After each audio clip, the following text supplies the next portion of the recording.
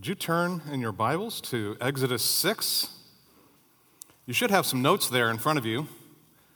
Look at the title of it, because I really struggled with this. Rescuing Israel. What I wanted to put there was a portrait of God's sovereignty, because that's exactly what's going on in this text. But then I think about world events and all that's going on right now, and I think about Israel. And so I changed that title to Rescuing Israel, God's Blessing to the Nations. It's so easy for us to focus on a particular chapter or a particular verse, but unless we pull away from that chapter or that verse and find out where it resides in the rest of the particular book, in this case Exodus, or where Exodus resides in all the counsel of God within the 66 books of the Bible, we tend to get so focused on the weeds that we forget about the big picture of what's going on. So with that, let me ask you a question. What were you doing Saturday morning, October 7th, 2023? That will be a day that we will not forget for a long period of time. In the early morning hours of that day, Debbie and I were in Wisconsin. I had just put the final edits to a sermon manuscript together and closed it that I would preach. I would preach this the next day, and I entitled it, Preparing Believers Worldwide for the Great Commission. And it happened to be the same text that Pastor Tom read this morning in his pastoral prayer, Ephesians chapter 4, where it talks about how God gave the church pastors and evangelists, how he gave us evangelists and those who would teach God's word. He gave us apostles and prophets who would write the text that we would preach. And I just set that aside. A few minutes later, our guest entered the room, and we began talking about just current events around the world. Over a cup of coffee, we opened a website to kind of get caught up, to see what had happened the night before, and there it was, the headlines, the pictures, the videos of terrorists attacking Israel. And my mind at that moment went to Exodus 6, went to Exodus 1 and all that we've looked at. And I just processed those thoughts. Unfolding before our eyes was a well-orchestrated assault from land, from sea, and from air. Wicked Hamas loyalists massacred civilian men and women, and worse, cold-heartedly torturing little infants and the elderly alike. Global demands for answers rang out. We wanted to know what was going on and what we were going to do about it as a world. We all asked the question, why would they commit such horrific acts of violence, especially against infants?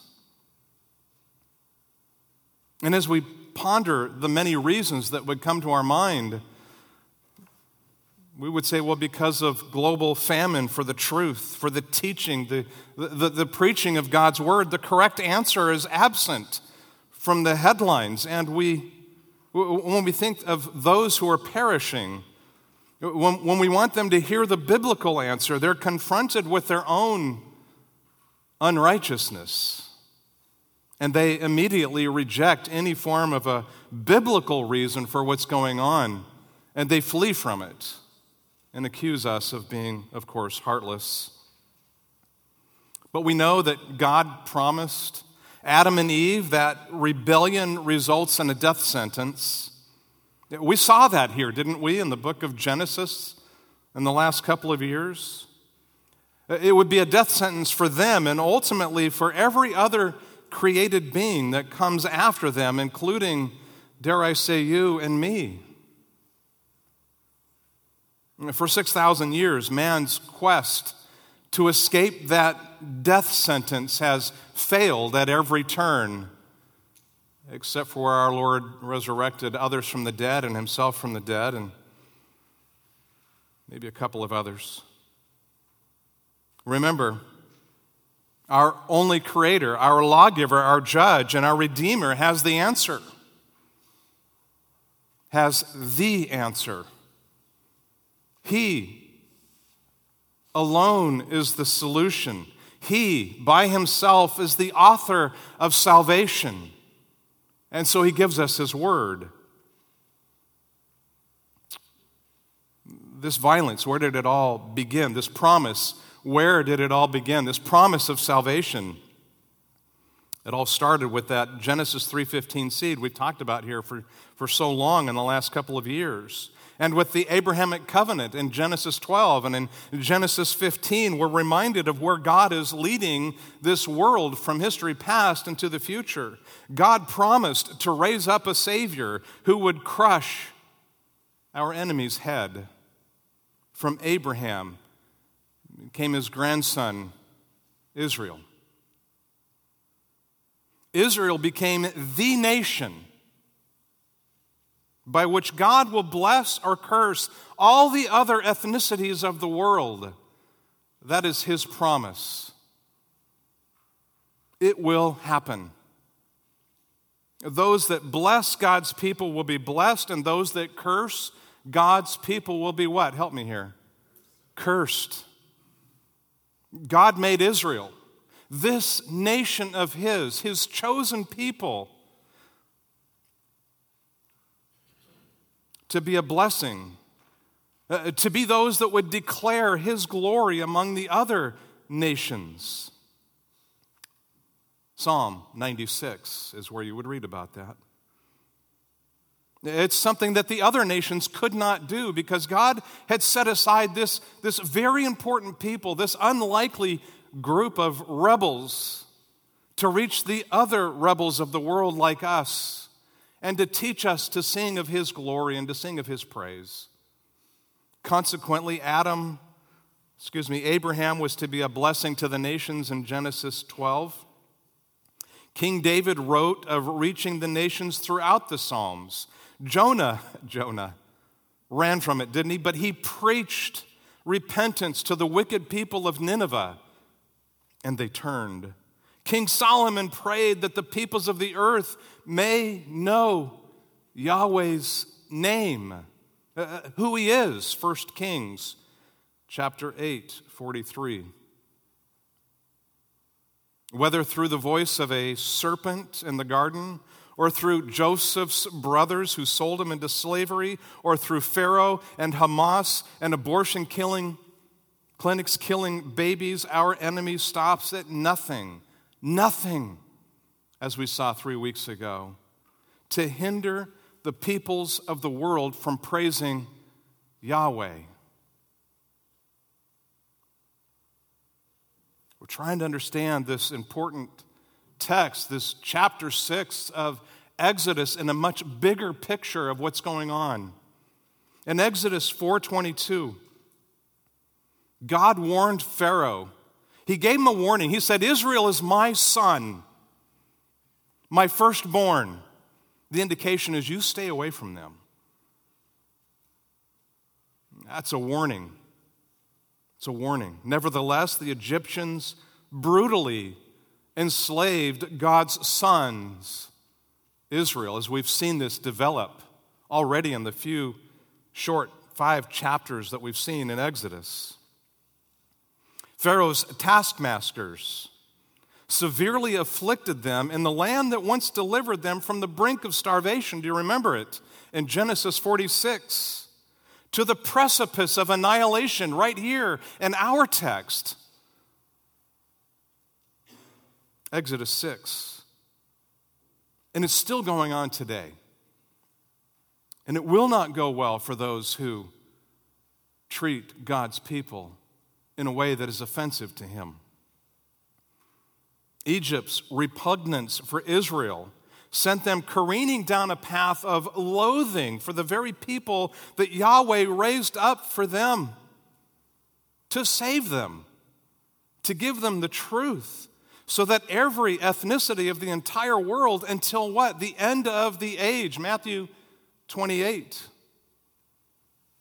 So moving on, we see that in chapter 5, Moses and Aaron relayed Yahweh's demand for Pharaoh to let his people go. They preached the sermon. They were straight up with him. They basically just gave him what God said. so that he must let God's people go. Well, Pharaoh, you know the story, responded disdainfully to Yahweh's authority, and he refused to listen. This will not end well for the king and for his loyal subjects. We're going to see that played out throughout the book of Exodus, all the way until it occurs. Pharaoh and his slave drivers made Israel's labor substantially more complicated. His goal was to make them work so hard that they wouldn't have time to think about Yahweh, much listen to Yahweh's voice. That was the goal.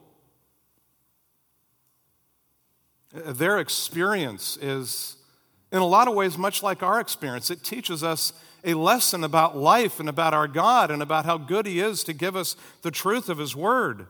Listen, no matter how difficult life appears, and it is, believers must courageously abide by God's work. That is our true north. That is our comfort. We mustn't ever come to a point in our lives where we shut God off and we stop reading His Word. Of course, this is not how Israel reacted to Yahweh. They conceded to Pharaoh's threats. They gave in to them and backed off, and they didn't trust the truth of His Word.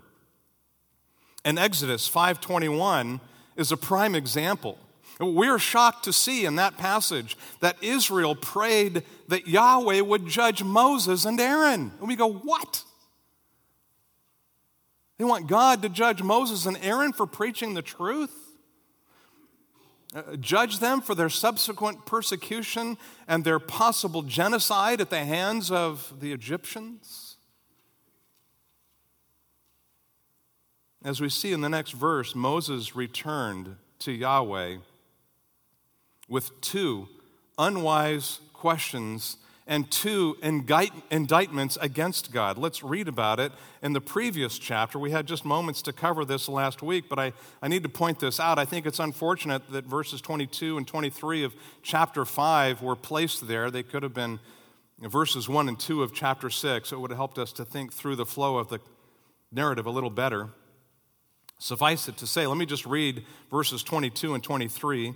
Then Moses returned to Yahweh and said, "O Lord, why have you brought harm to this people? Why did you ever send me? Ever since I came to Pharaoh to speak in your name, he has done harm to this people, and you have not delivered your people at all." Oh, Moses. We would say, Moses, don't you know who you're talking to? Of course he knew who he was talking to. I think I probably would have said the same thing to God. God, are you paying attention here? Do you see what's going on? Our people are suffering. I get Moses. And God was so gentle in his responses here. Moses, he asked these two questions. Why have you brought harm to Israel? The words there in your text, brought harm, can also be translated, why have you brought evil?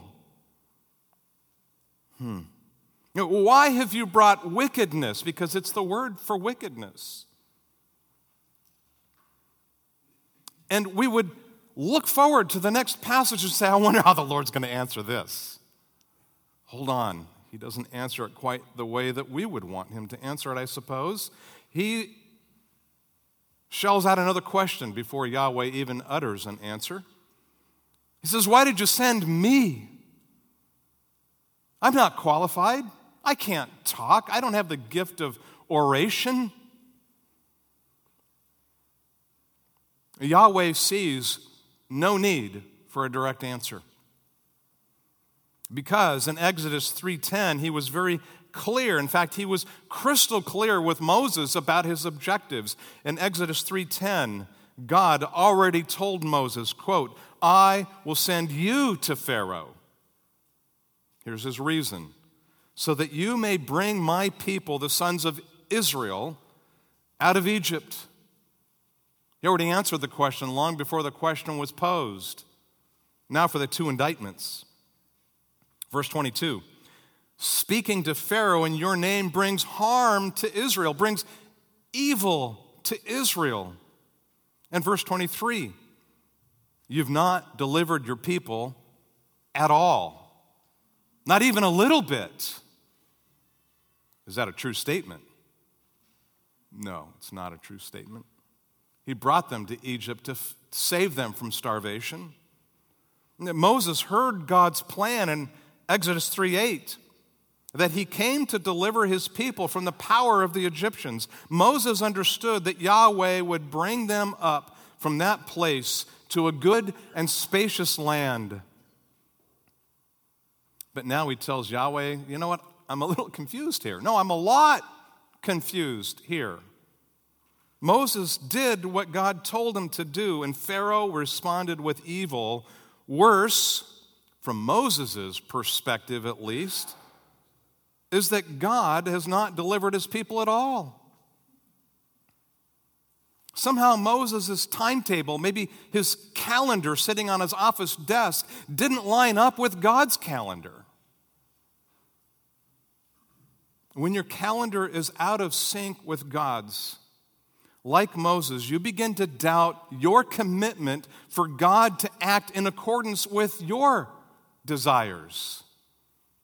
That's a little backwards, isn't it? Shouldn't it be the other way around, that we would comport ourselves and understand ourselves, set our calendar in such a way that we would understand God's purposes may not be our timetable?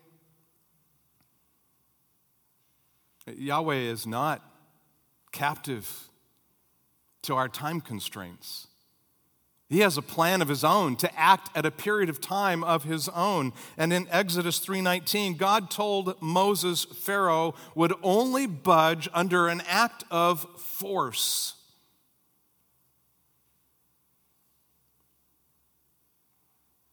Exodus 3:19, but I know that the king of Egypt will not permit you to go except under compulsion. All Moses did was what a faithful ambassador does, is preach the text. A faithful preacher does not make it so that the people respond in such a way that honors the Lord. The Lord is the one that brings change. We are just the mouthpiece. When you share Christ with your friends and your family, be a mouthpiece. God is the one, the Spirit is the one that brings conviction. Isn't that how it happened with us in our own testimony, in our own life? 3 chapters later, Yahweh repeats this again in the very next verse in Exodus 6, verse 1, where he used the same word, compulsion, or strong hand. He used it twice, and that's again for emphasis. When we see words repeated in the biblical languages, it's for emphasis. In Exodus 32:11, the same word, Hebrew word for compulsion or strong hand, is translated as a mighty hand. I'll read it for you. Exodus 32:11, here's what we read. Then Moses entreated the Lord his God and said, "Oh, Yahweh, why does your anger burn against your people whom you have brought out from the land of Egypt with great power?" And here it is, with a mighty hand. It's compulsion. He hadn't exercised that compulsion yet in chapter 5. But all that serves as a context for our chapter 6 this morning. In our chapter, Yahweh promises Moses with actions against Pharaoh. He says, look, I'm going to show you what I'm going to do. Let's read the text. I'm reading from the LSB. I hope you don't mind. It's the update to the New American Standard. I want to read it because it uses Yahweh's name here. Verse 1. Then Yahweh said to Moses, this is in response to Moses' 2 questions and his 2 indictments in the previous chapter. Quote, now you shall see what I will do to Pharaoh, For by a strong hand he will let them go, and by a strong hand he will drive them out of the land. God spoke further to Pharaoh and said to him, I am Yahweh. And I appeared to Abraham, Isaac, and Jacob as God Almighty, but by my name, Yahweh, I was not known to them. And I also established my covenant with them to give them the land of Canaan and the land which they sojourned. Furthermore, I have heard the groaning of the sons of Israel because the Egyptians are holding them in slavery, and I have remembered my covenant. Say therefore to the sons of Israel, I am Yahweh, and I will bring you out from under the hard labors of the Egyptians. And I will deliver you from their slavery. I will also redeem you with an outstretched arm and with great judgment. Does it sound like there's any doubt in God's voice? Any holding back? Of course not. Verse 7, then I will take you for my people, and I will be your God, and you shall know that I am Yahweh, your God, who brought you out from under the hard labors of the Egyptians. And I will bring you to the land which I swore to give to Abraham and to Isaac and to Jacob, and I will give it to you for a possession. I am Yahweh. So Moses spoke thus to the sons of Israel, but they did not listen to Moses on account of their wickedness, of their spirit and hard slavery. Now Yahweh spoke to Moses, saying, come, tell Pharaoh, king of Egypt, to let the sons of Israel go out of this land. But Moses spoke before Yahweh, saying, behold, the sons of Israel have not listened to me. How then will Pharaoh listen to me? For I am of uncircumcised lips. Then Yahweh spoke to Moses and to Aaron and gave them a command for the sons of Israel and for Pharaoh, king of Egypt, to bring the sons of Israel out of the land of Egypt. As we maintain our focus on the text, let's be reminded of where Exodus 6 resides in relation to the rest of the scriptures.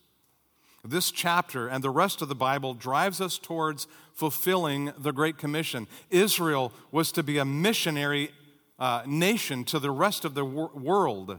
This chapter drives us to reaching their mission.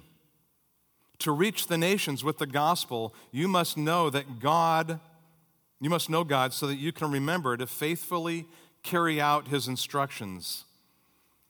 And we would see that today's text challenges us, or challenges you, to remember 3 criteria to reach the world with God's word. You can see them there in your outline. You must remember that Yahweh keeps his promises. Remember to trust God's promises.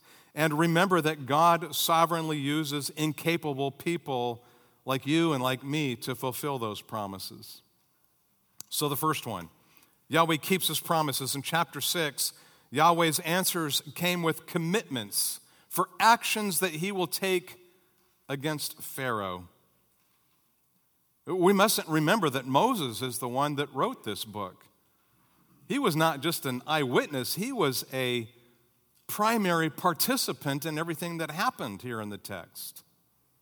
In verses 1 and 2, Yahweh answers Moses in 2 ways. First, by what Moses is going to see, and second, by who Yahweh is. That's in verse 2.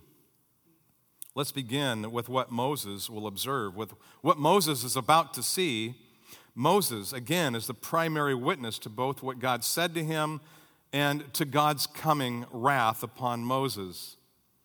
Remember, Pharaoh imagined himself as the ultimate sovereign over all those in his land, all those within his kingdom. Herein lies a warning to world leaders. Psalm 115:3. We know that our world leaders, we would say to them, you're not the chief. You exist and serve at the pleasure and judgment of your sovereign. And in Psalm 115:3, he is in the heavens and does whatever he pleases. Pharaoh, you are not in control. Oh, the pride of this man will be broken, and the pride of Egypt will be broken in such a significant way, but it doesn't have to be that way. Had they just listened to the truth, it would have ended much differently, but that wasn't God's plan. Moses is going to see Yahweh force Pharaoh to crumble under his sovereignty. God could have just simply plucked Israel out of Egypt and dropped them in Jerusalem and been done with it. That's not the way God chose to do it. Instead, he sovereignly acted in dramatic ways. Specifically, Moses is going to watch Pharaoh undergo God's judgment through each plague. They're coming. And then God will, as he said here, with his strong hand, leave Pharaoh with no other choice but to admit that Yahweh is his supreme sovereign. And at that time, we know from Exodus 11:1, Pharaoh will forcefully drive Israel away. So, God's first response pertains to what Moses will see. The second response to Moses is about who God is in verse 2. God reminds Moses of his name. He says, I am Yahweh. Moses' questions and indictments suggest that he forgot God's name, and so God repetitively in this chapter reminds him of who he is. In Exodus 3:15, God told Moses that Yahweh is his memorial name from generation to generation. This is the first time out of 6 in this chapter that God told Moses his name is Yahweh. He's repetitive here because he doesn't want Moses to forget the emphasis. In Exodus 3:14, a verb describes God's name. God's actions define his identity. After telling Moses his name in verse 2, I am Yahweh, God backs up his identity with, and you can count them, 13 statements of actions describing what he has done or what he will do. Note, God starts and ends these 13 acts with his name, I am Yahweh. And he repeats the same thing 4 more times in between each occurrence. He demands that we must never forget his sovereignty. I don't want you to miss the important point. Preceding Yahweh's 13 actions are the words I am, I have, or I will. Each of these pronouns reminds you about how God has sovereign control, not just over Pharaoh, but over you and over me. We can never take that away from him. Verse 1 is the first one. I will compel Pharaoh's hand to expel Israel from the land. The 10 plagues that we're going to find out about here soon. The 10 plagues force Pharaoh to drive Israel out of the land. And in Exodus 12:33, the panic-stricken Egyptians pressed the people to eject them from the land of Israel. They'd watch their firstborn sons die. They watched the animals die. They watched the plagues happen. And they're like, get out. We'll give you gold. Just leave. And so they were forced out with a strong hand. It was God's hand that was pushing the enemy to push them out. Verse 3 says, I appeared to the patriarchs, and you can see their names there, as who? As God Almighty. Verse 4, I established my covenant with the patriarchs to give them the land. Verse 5, I have heard of the groanings of Israel's sons because of the Egyptians holding them in slavery. Verse 5 again, I have remembered my covenant made with the patriarchs. That I have remembered statement there is a verb of habitual action. I remembered it, I'm remembering it now, and I'm going to continue remembering it. I will never forget my covenant made with the patriarchs. It will come to fruition. Moses, don't you know that as I tell you to preach to this people, to this Pharaoh, don't disregard my word. I'm with you. Verse 6. I am Yahweh.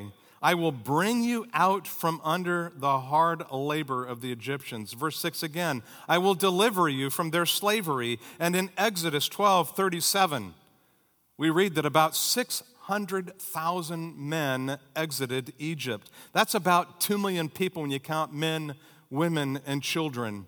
God is the one who brought them out from under the Egyptian slavery and hardship. Verse 6, I will redeem you with an outstretched arm and with great judgments. Verse 7, I will take you for my people. And verse 7 again, I will be your God. Verse 7, you shall know that I am Yahweh. How will they know? Because he's committed to stick with his word, with his promises. Verse 8, it's the 12th one. I will bring you to the land which I swore to your patriarchs. And in Joshua 3:17, we read these words, all of Israel crossed the Jordan, it's a big river, on dry ground. Last but not least, the 13th is verse 8.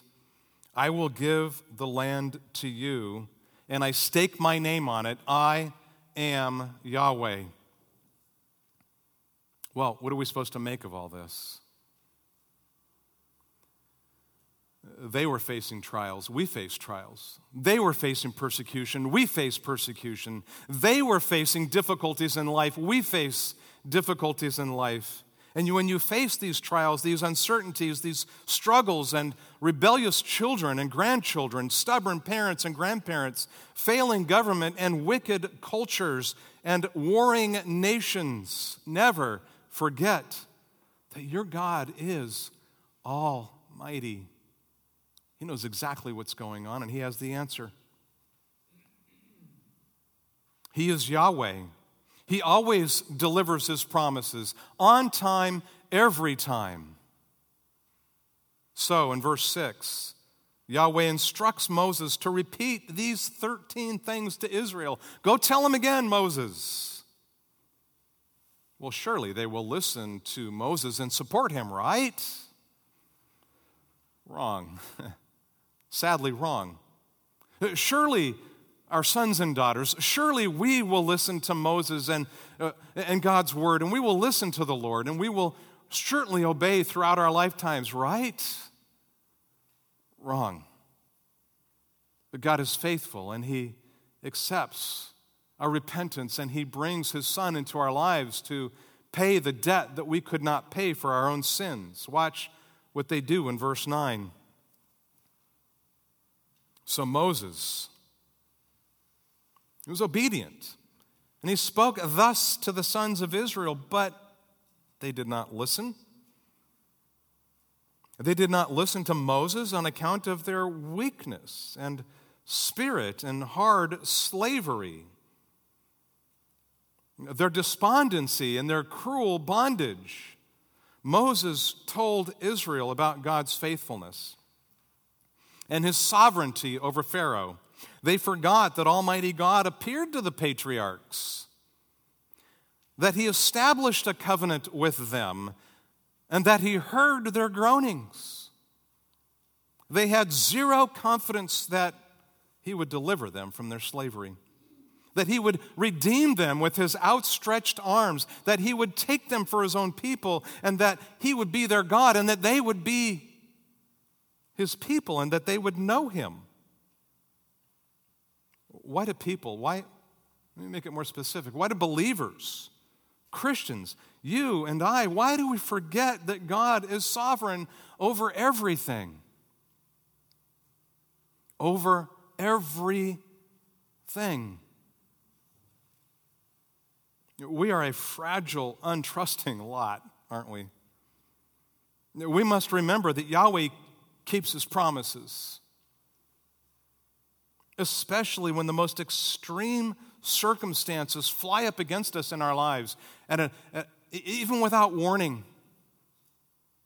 Those dear, precious people in Israel 3 weeks ago had no idea what was going to happen to them that day. Oh, had they trusted Christ. Oh, had they heard the gospel. Israel allowed their troubles to blindfold them from God's love. They thought their depression and their harsh circumstances were sovereign over their lives. So in verse 9, what did they do? They didn't listen to Moses. They didn't listen to God's ambassador. But why? Do you see the reasons there in verse 9? Moses gives 2 reasons for which Israel refused to listen to him. The first reason, weakness of spirit, or in the New American Standard, on account of their despondency. There's a second reason they refused to obey God. It was their cruel bondage and their hard slavery. They thought if they listened to God more, it would be even more difficult. Listen to what Philip Ryken, one of my favorite expositors, one of my favorite commentators on this book of Exodus. Philip Ryken describes their pathetic situation this way, quote, "They were unmoved by his promises of deliverance and conquest. They refused to believe that he was the Savior and Lord. They didn't even care what his name was. They just wouldn't listen. The same thing often happens when people first hear the message of salvation in Christ. Someone explains to them how they can receive forgiveness for their sins through the death and resurrection of Jesus Christ. They seem to be listening, but then, very politely, they change the subject. Or they say they've already believed in God. Yeah, I've heard it. They insist that while Jesus may be great for others, he is of no use to them. And so they say flat out they aren't interested. Ryken goes on. Christians are often surprised when this happens. How could anyone possibly reject the good news of salvation? All the pains of hell can be avoided, and all the blessings of heaven are available.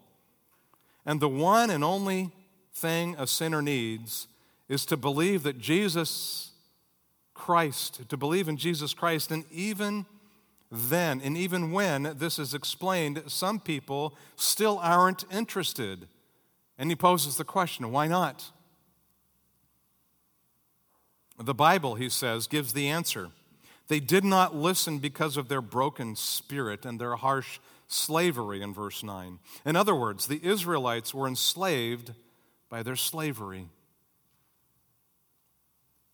Jesus answers that same question about why did they do this in John 3:19.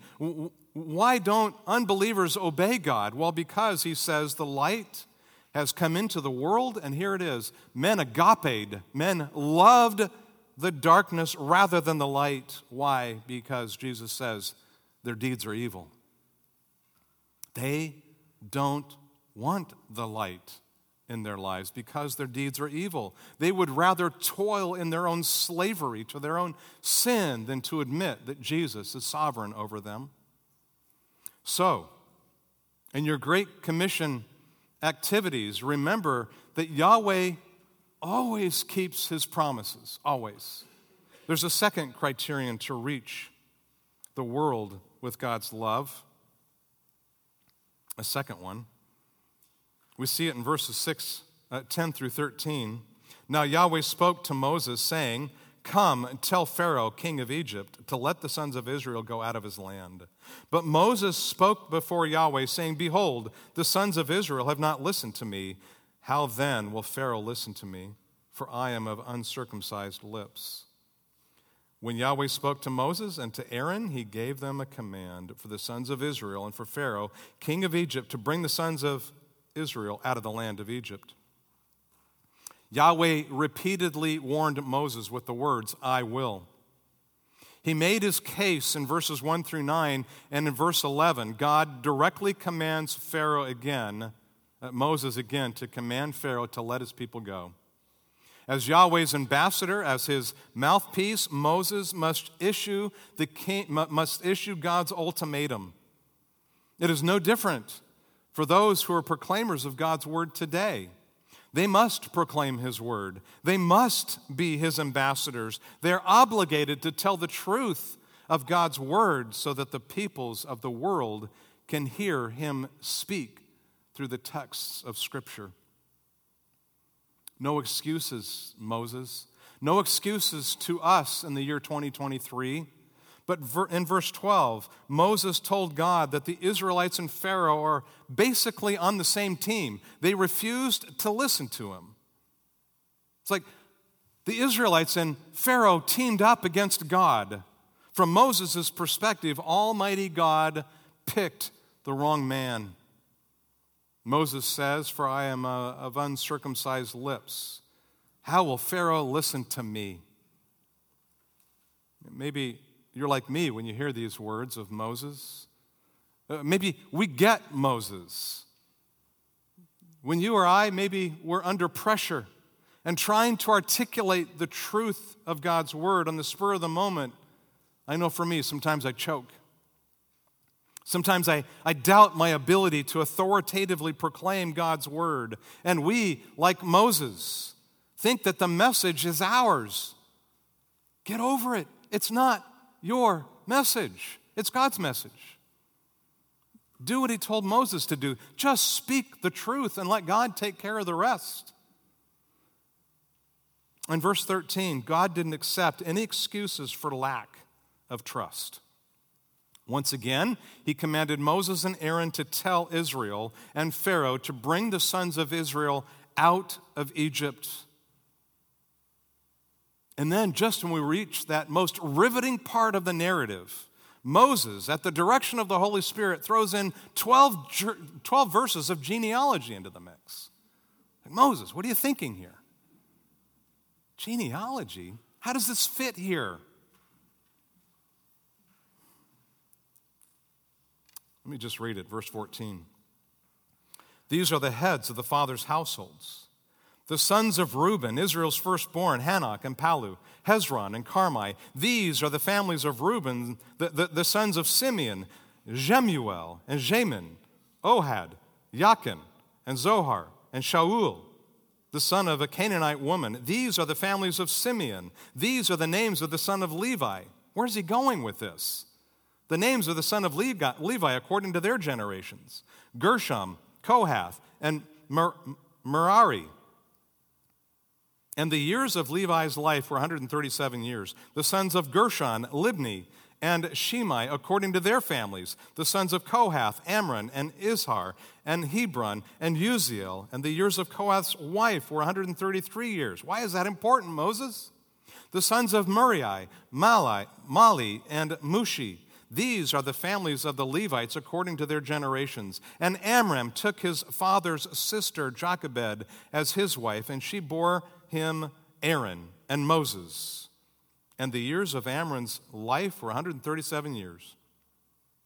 The sons of Izhar and Korah and Nepheg and Zikri, the sons of Uziel and Mishael and Elzaphan and Sithri. And Aaron took Elisheba, the daughter of Amminadab, the sister of Nashon, as his wife, and she bore him Nadab and Abihu, Eleazar and Ithamar. The sons of Korah and Asher and Elkanah and Abisaph. These are the families of the Korathites. And Aaron's sons, Eleazar took one of the daughters of Petiel as a wife, and she bore him Phinehas. These are the heads of the fathers' households of the Levites according to their families. And it was the same Aaron and Moses to whom Yahweh said, "Bring out the sons of Israel from the land of Egypt according to their host."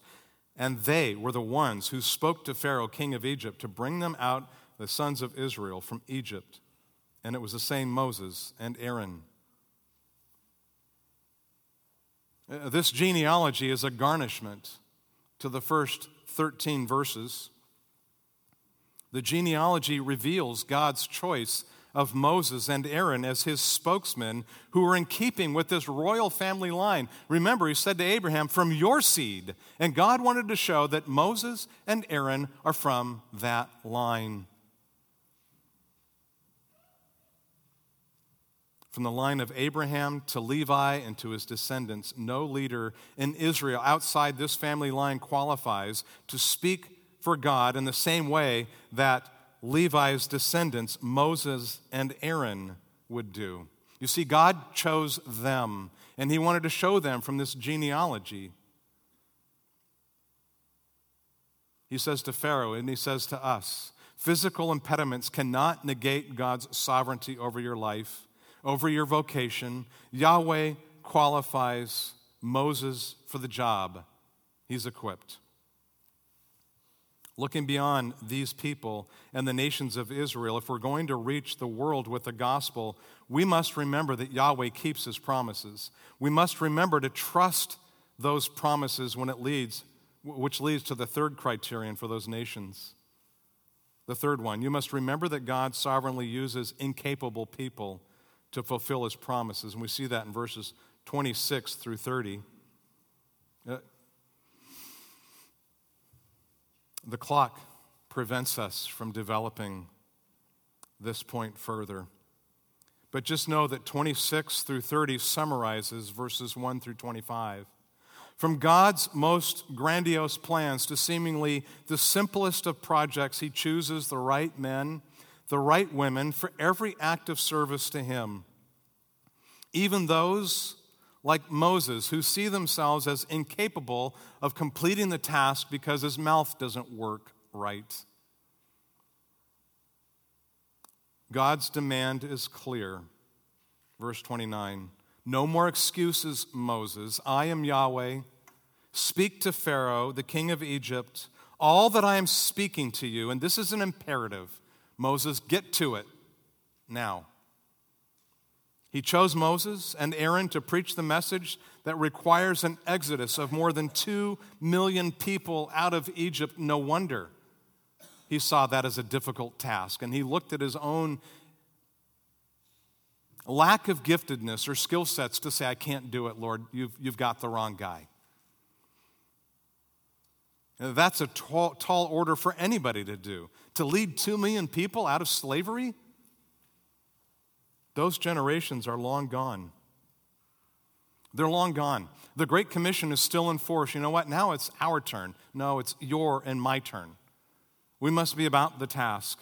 God chose you to faithfully serve him in the place that you're serving by leading our generation out of bondage to sin and into repentance to an eternal home with Yahweh. God requires you to simply be his ambassador, to be men and women who will tell the people who have sinned against God Almighty to repent. Will you tell them that if they turn from sin and serve Jesus as their Lord, that his death and his resurrection satisfies God's requirement of wrath over their lives because Jesus took on that wrath? Jesus pays the debt in full. All we have to do is relay the message.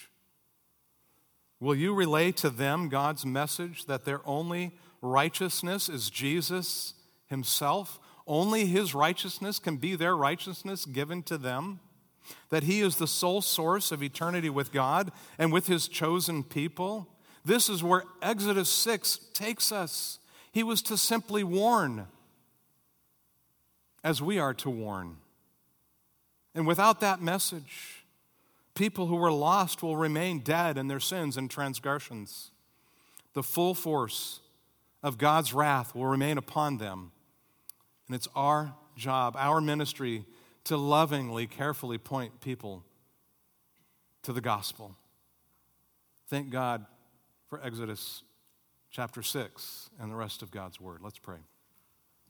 Father, we thank you for this morning, that you would help us to understand a little bit about Israel, even from today's perspective, reaching all the way back to thousands of years ago, that we would have an understanding of this promised seed that you would bring all the way through that royal family, so that when Jesus, the Son of God, the second member of the Trinity, came into our world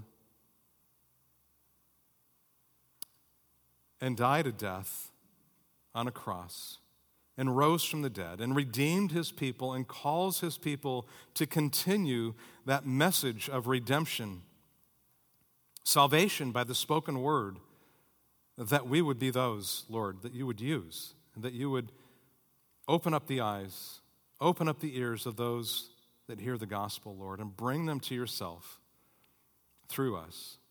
And we pray this in your name. Amen.